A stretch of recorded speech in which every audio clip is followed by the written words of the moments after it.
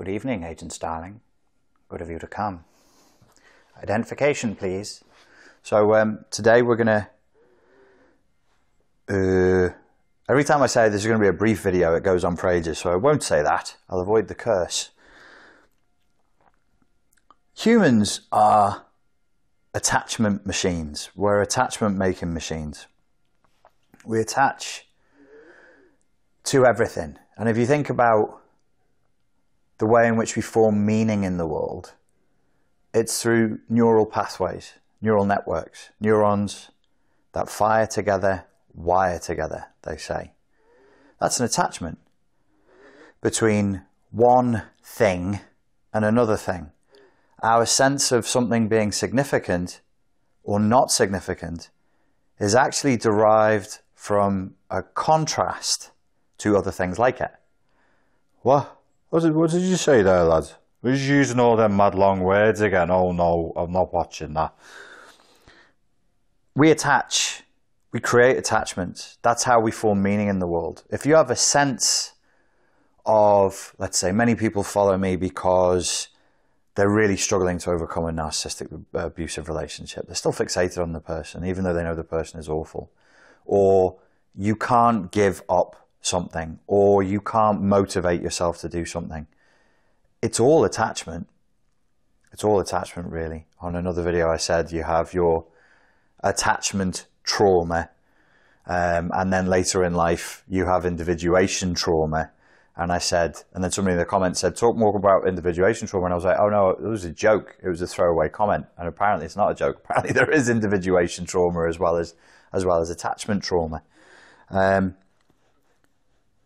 So we build attachments to things, and it starts when we're very, very young. This is what we're doing when we build our map of reality and our maps of what things mean in the world, what has value in the world. We're doing it through attachment, through an attaching style. I mean, you could even say it's almost like literal. It's like you take this thing, and the brain goes, click, those two things belong together. These two things are related. Put a neural pathway down between that and that. The more it fires, as with a muscle, over time, the stronger it gets. The pathway that is well trodden, frequently trodden, gets deeper and deeper and deeper and more entrenched. How does this pertain to addiction, codependency, and ideological infection? The codependent, well, first of all, this is subclinical as a definition, and I'm being possibly a little naughty in that I'm using the term with a wink and a nudge, hoping that everybody's kept up with me up until now, which is very narcissistic of me. Like, if you haven't studied every single one of my videos chronologically, I want a bloody good reason why, and you write it down in the comments now. And so I'm narcissistically, or probably more kindly, more fairly said, solipsistically, from my single point of view, I'm like, well, I've covered this. I've already explained why. Because I sit alone in a room with a camera, or in this today, it's a phone, and talk as though I'm talking to one person. I don't speak to groups. It's part of the way I was trained. It was like, you'll be more personable if you imagine you're just talking to one person rather than if you're talking to a group, because you are actually always talking to one person. You're never really talking to a group, right? Makes sense. It's a good piece of advice if you want to do YouTube videos. And so in my subjective solipsistic experience, I've already covered this. And then when people say, well, I'm like, well, why? How could you possibly not? Why have you not studied every single one of my videos? When I'm talking about codependence, I'm taking the, as far as I know, also subclinical term that's bandied around, the narcissosphere,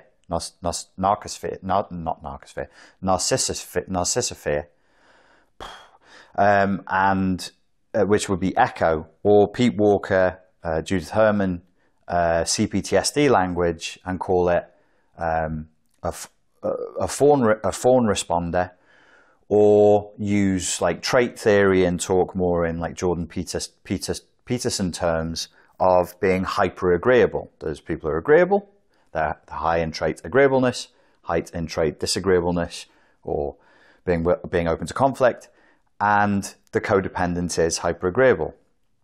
There's an openness here an openness to attachment, an openness to a boundarylessness, a wall-lessness to codependency in the way that I'm talking about it. And I'm not claiming exclusivity. Many people talk about codependency this way. Just because it's subclinical doesn't mean it's not known to be this thing. I do have a fair number of like counselors, psychotherapists, and psychiatrists who follow me, and you know, I'm usually contacted by them, I don't exaggerate, like 3 or 4 times a week. And nobody's saying to me the way you're using the term codependency is completely wrong and totally like confusing. It's understood. And it's not unacademic the way I'm using it, is what I'm saying. I'm not just pulling it out of my arse. There are people who pretend that codependency is the opposite end of a spectrum, the symmetrical spectrum, with narcissism on the other end. And if you're codependent, you're an innocent victim. And if you're a narcissist, you're a predator. So you want to be in the codependent spot so that you can show up for your slice of victimhood pie, and everybody's going to pat you on the bottom and say, poor you. Well, I think that's counterfactual, childish, infantilizing, and really, really, really damaging. Really damaging, which is, bear that in mind, because we're going to come to ideological infection presently. So, though it's not a clinical diagnosis, I am using it in the way that it is used. It is used by clinicians. It would be understood. I could start a conversation with any counsellor anywhere in the world, and as long as they spoke English, I could say, this client appears to be codependent, and their idea of what that meant would match mine to like an 80 to 90% accuracy, which means it's a useful model. Where does drugs come into this? Codependency means we're very, very open to attachment.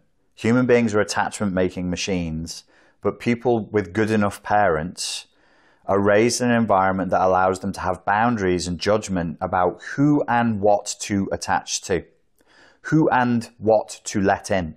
You heard there's that film, it was remade, it wasn't a very good remake, called Let the Right One In, ironically enough, about vampires. Narcissism, vampirism, the mythological lore has interesting comparisons in many vampiric traditions. A vampire couldn't just pull you out from the street. They had to coerce you and trick you into inviting you across the threshold, because people were living in a time where they would have crosses over the house, over the door of the house, and in the house to protect them from evil spirits. And if you imagine these are like spiritual laser security systems, me as an evil entity, a demonic spirit, I can't pass the threshold. We would want to keep that narrative alive, right? If we're building a mythology, you'd be like, oh, but if you have your cross and you say your prayers, the house is glowing with a spiritual shield, and all will be well. So how do I switch it off? I have to say to you from beyond the gate, could you turn off the security system so I may enter? And then you have to let the right one in. Let the right one in. Because if you let the wrong one in, you just let a vampire into your house who will either suck you dry and kill you outright, or turn you into one of them. Again, interesting how the vampiric lore from across the globe. There's many cultures who have different variations of vampires. It matches what we know to be the process of development of a narcissistically abusive relationship. Sometimes you would just be drunk dry, probably because you're a low source of supply, a low quality source of supply. You would be used and then abandoned, which actually sounds worse, but is infinitely better than option 2.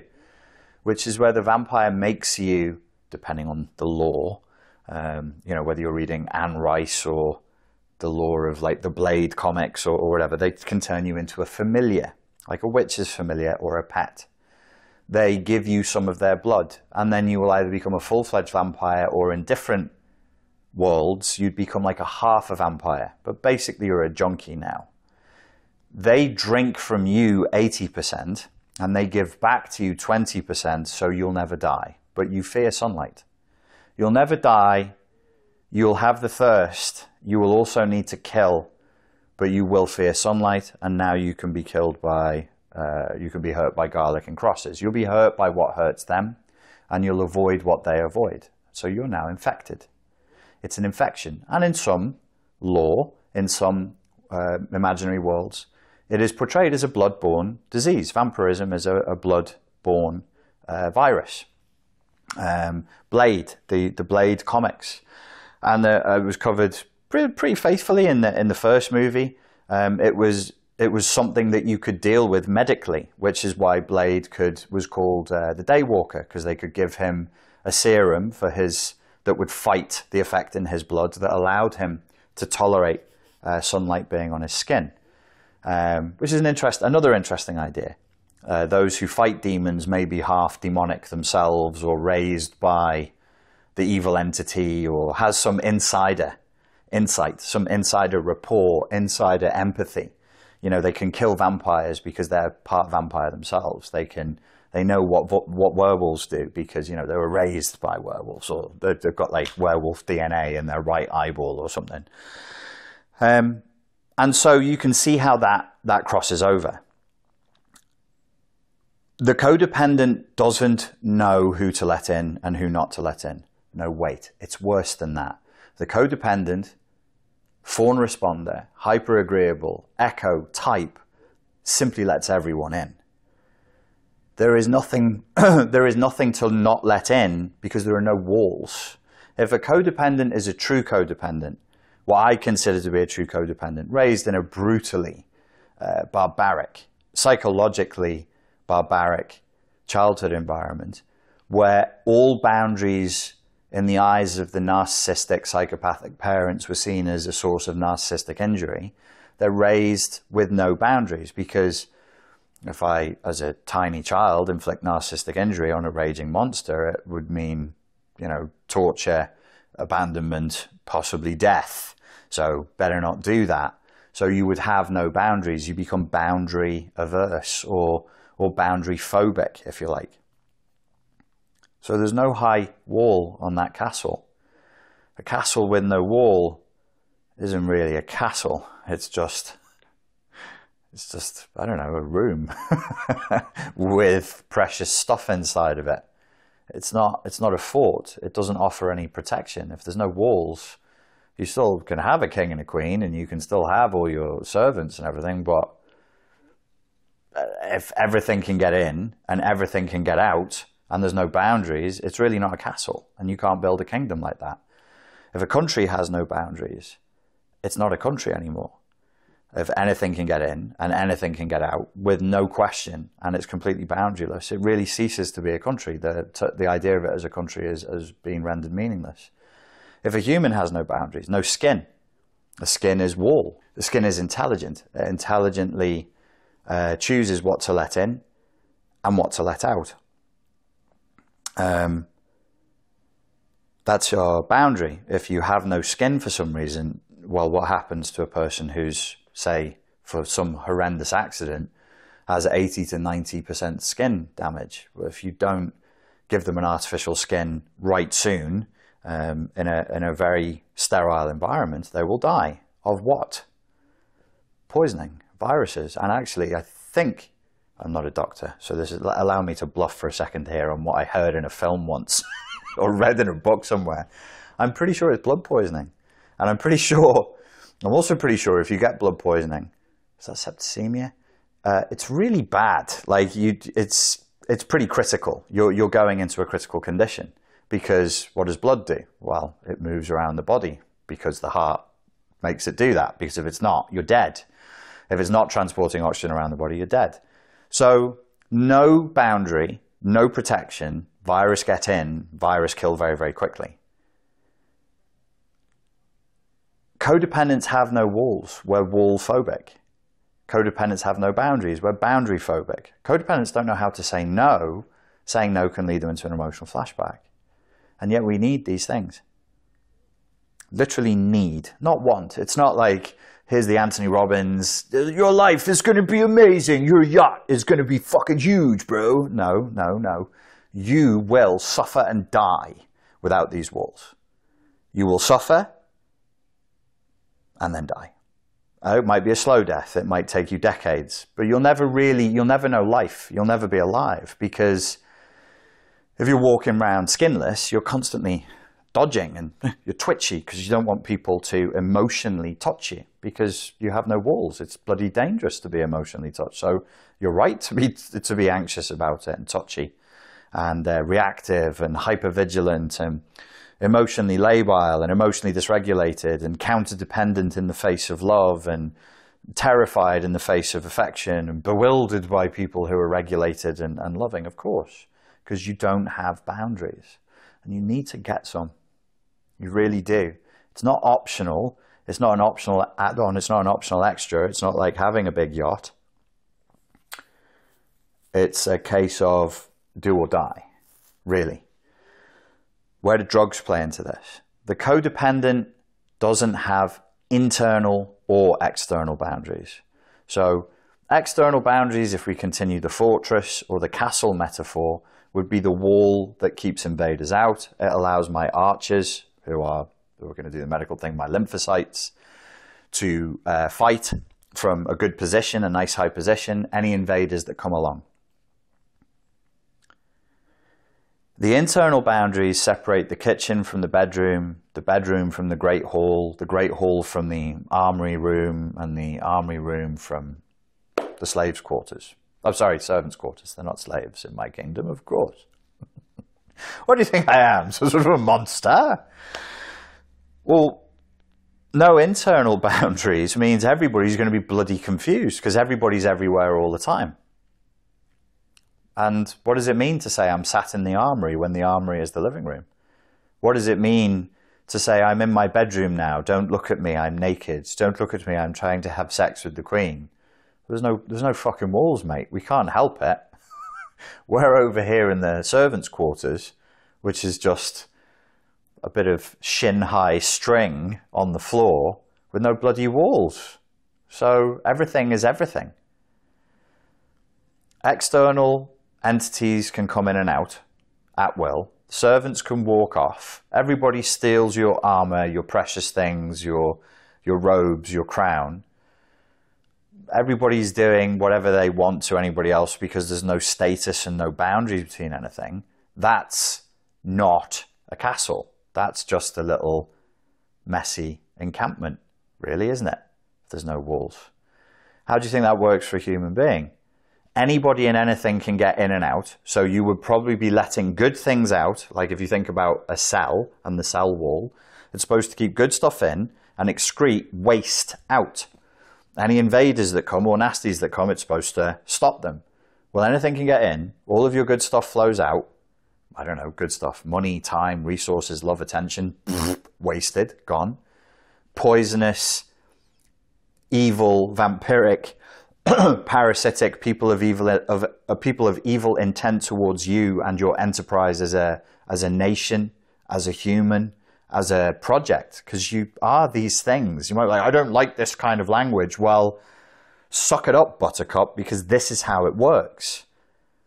This is how it works. You might want to fantasize that you can sit in your underpants on the side of a mountain and say Om and have no ego boundaries. And you have no external ego boundaries. And you've transcended the material world. And you have no need of internal boundaries because you're egoless. Great. Great. Get off the fucking internet. Get off the internet. Give up your house. Give up all your worldly goods. Lose all your opinions. Stop speaking. Take a vow of silence. It's very common. Very common across the globe. People who are really doing it and not posturing, they lose the need to speak. They lose the need to engage in the world. We think of these things as being a vow of silence. I don't think these things were. I think they're a vow of silence for young, new monks and nuns new to the discipline. For the ones who are old in the game, they just stop talking. Because what's to be said? If your life is one of pure meditation, pure present moment prayer, there's very little to be done. And there's almost nothing to be said. So stop posturing, because I'm not that. I'm damn sure not that. I have an ego. I have desires. I have wants. I have opinions. And you're damn sure not that. So let go of the fantasy, because it's poisonous. You're clinging. Again, it's an attachment. It's an attachment to an idea that you find comforting. It's what Louis C.K. called the believies. I have all these believies and I live by none of them. These things keep us infantile. They keep us immature. They stop us from growing. They stop us from facing up to the burden of responsibility we have to bear as human beings. There's no way out. There's no way out. You may as well accept it. I see people every day doing fucking acrobatics, torturing themselves, putting themselves in contortions intellectually, emotionally, and in terms of their practical daily lives, because they fear lifting that little stone from there to there. I'm like, just do the thing you have to do. What you're doing is not easier. That's not easier. It's like, I can't remember who said it. I think it was an Eastern philosopher. It was repeated by the Bhagwan Sri Rajneesh. Oh God, it's gone. It's gone. Somebody will say in the comments, and if you're an elephant, be an elephant. If you're a giraffe, be a giraffe. There's nothing more absurd or painful to watch than a giraffe trying to be an elephant. Imagine you're this long-necked thing and you're trying to pretend that your neck is a trunk, and the elephant's walking around with its trunk up all day going, this is my neck, this is my mouth and face. And everybody's going, you look ridiculous, blatantly isn't true, and you're miserable doing that. So stop it. Be the thing that you are. Drop it. Drop the act. Drop the act. Drop it all. Let it go. I'm not saying be egoless, have no ego boundaries. I'm saying, no, maybe you'll choose that one day. Maybe. I would wager nobody watching this video really will or really has the capacity for it. It's a very rare thing indeed. But say you are going to do that, and that is your ambition. I want to live free from ego boundaries. I want to drop all my internal ego boundaries, my external. Okay, cool. You want to go the underpants on the side of the mountain in the Himalayas. The people who are telling me this are on social media like 4 or 5 hours a day and then consume 4 or 5 hours of TV. And they're saying, no, I want to attain to enlightenment. Okay, давай, хорошо, товарищ. Sounds good. Sounds really awesome. What's your next trick going to be? So we have to develop these internal ego boundaries. When we don't have internal ego boundaries and we don't have external ego boundaries, we lose the ability to say no. And then we have no impulse control. And then every single impulse that arises in this boundaryless internal space, this shitty broken down castle that maybe has one wall over there that you built when you were 4 behind the parents' or teachers' backs. And maybe it has like a little stand over there. And you're going, look at my domain, my castle. And everybody's going, yes, this is wonderful. So you then lose the ability, when any impulse arises, to say no. There's no internal boundaries to stop it. Are drugs all about impulse control? No, but you're codependently attaching to an external object to alter your emotional state. It's an attachment. What did the Buddha say about dukkha, which is suffering, the 4 noble truths of Buddhism? All life is suffering or dissatisfaction, as it might be translated. And where does dissatisfaction, suffering, dukkha come from?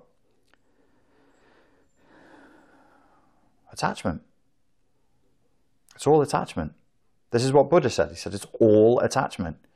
And it's right, like life is attachment. Life is dissatisfaction. Life is attachment.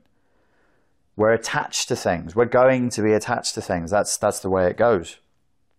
The codependent is a word we could use for I use it for myself. I use it for the people I'm regularly talking to.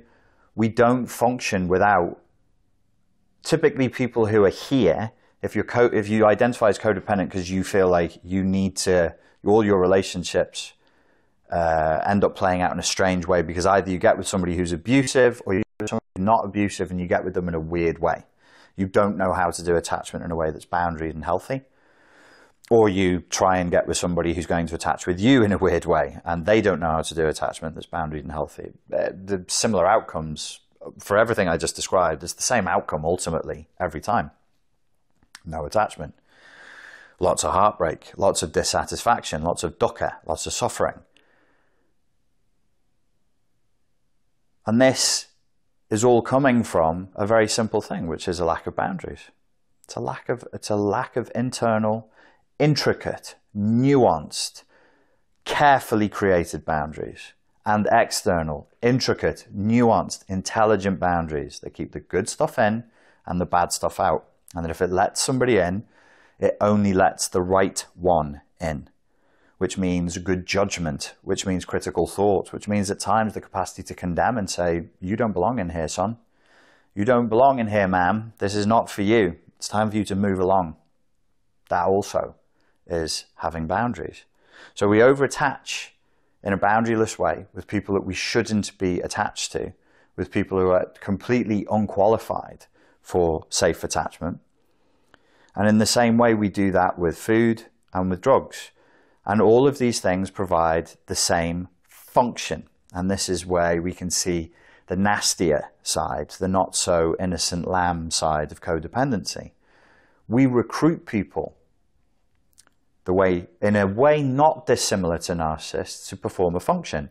Because I can't control my emotional lability, because I can't control my emotional dysregulation, I bring people in to feel feelings for me or to help me with my feelings. That's what you do with drugs. Drugs are only about feelings. Drugs are only about state management. They're never about anything else. You feel miserable and you want to not feel the way you feel because you have no boundaries and because you have no impulse control. The easiest thing to do is reach for a line of Coke, reach for a drink, reach for a pill, reach for something that changes your physiological state and hope that your emotion marches lockstep behind that altered physiological state. That's codependency. Food. I think that codependents very typically have a poor relationship with food for reasons we can get into in a separate video. But it's fundamentally the same principle, is I'm trying to find something external that helps me to cope with my uncomfortable feelings and my non-functional state management. I don't know how to manage my own state. I don't know how to process my own emotions. I have zero emotional literacy. In fact, I'm terrified of my feelings. Okay, well, that's fine. It's not your fault, but you should do something about that. You can do something about that, and you really should. It's nobody else's responsibility but yours. Your feelings are your feelings. They're nobody else's. They're happening inside of your body. It's your body, it's your brain, it's your spine, it's your breath, it's your life, it's your time. They are them. You are you. You can come together for a time. Come together, Freudian. You can enjoy each other's company. You can hang out. You can have some experiences together, but you'll never merge. You'll never merge. You'll never fuse. They'll never solve you. They'll never solve you. They'll never resolve you. In fact, if anything, these kinds of non-functioning, codependent, really emotionally and perceptually and cognitively distorted relationships can only really, in the end, lead to dissolution, not resolution. So give them up. Give it up. It's not worked for you so far. It's not going to work for you. If it was going to work, it would have done by now. And I don't care if you're 25 or 65 watching this video. Same rules apply. It's never worked for you, has it? I can speak like this to codependents because they know what I'm saying straight away. No, non-codependents would be like, huh? What is this? What is this weird doctrine? It's like when you say to people, nobody's coming to save you. Codependents are like, that's good. Other people are like, I don't know why you just said that to me. It's meaningless. If you know, you know. If it hits you in that way, it's because that's relevant to your experience. Okay, kept it to just under half an hour. Not bad, not bad. Happy with that. Ladies and gentlemen, thank you very much for your time and your attention. If you want to know more about overcoming the tendency towards codependency, I have a new course out on it that's called Summoning the Self, and that's available now. I highly recommend it. It is advisable that you've already done some emotional literacy and some emotional flashback work first, however, before you jump on that. So, thank you very much, and I look forward to speaking to you again soon. Cheers.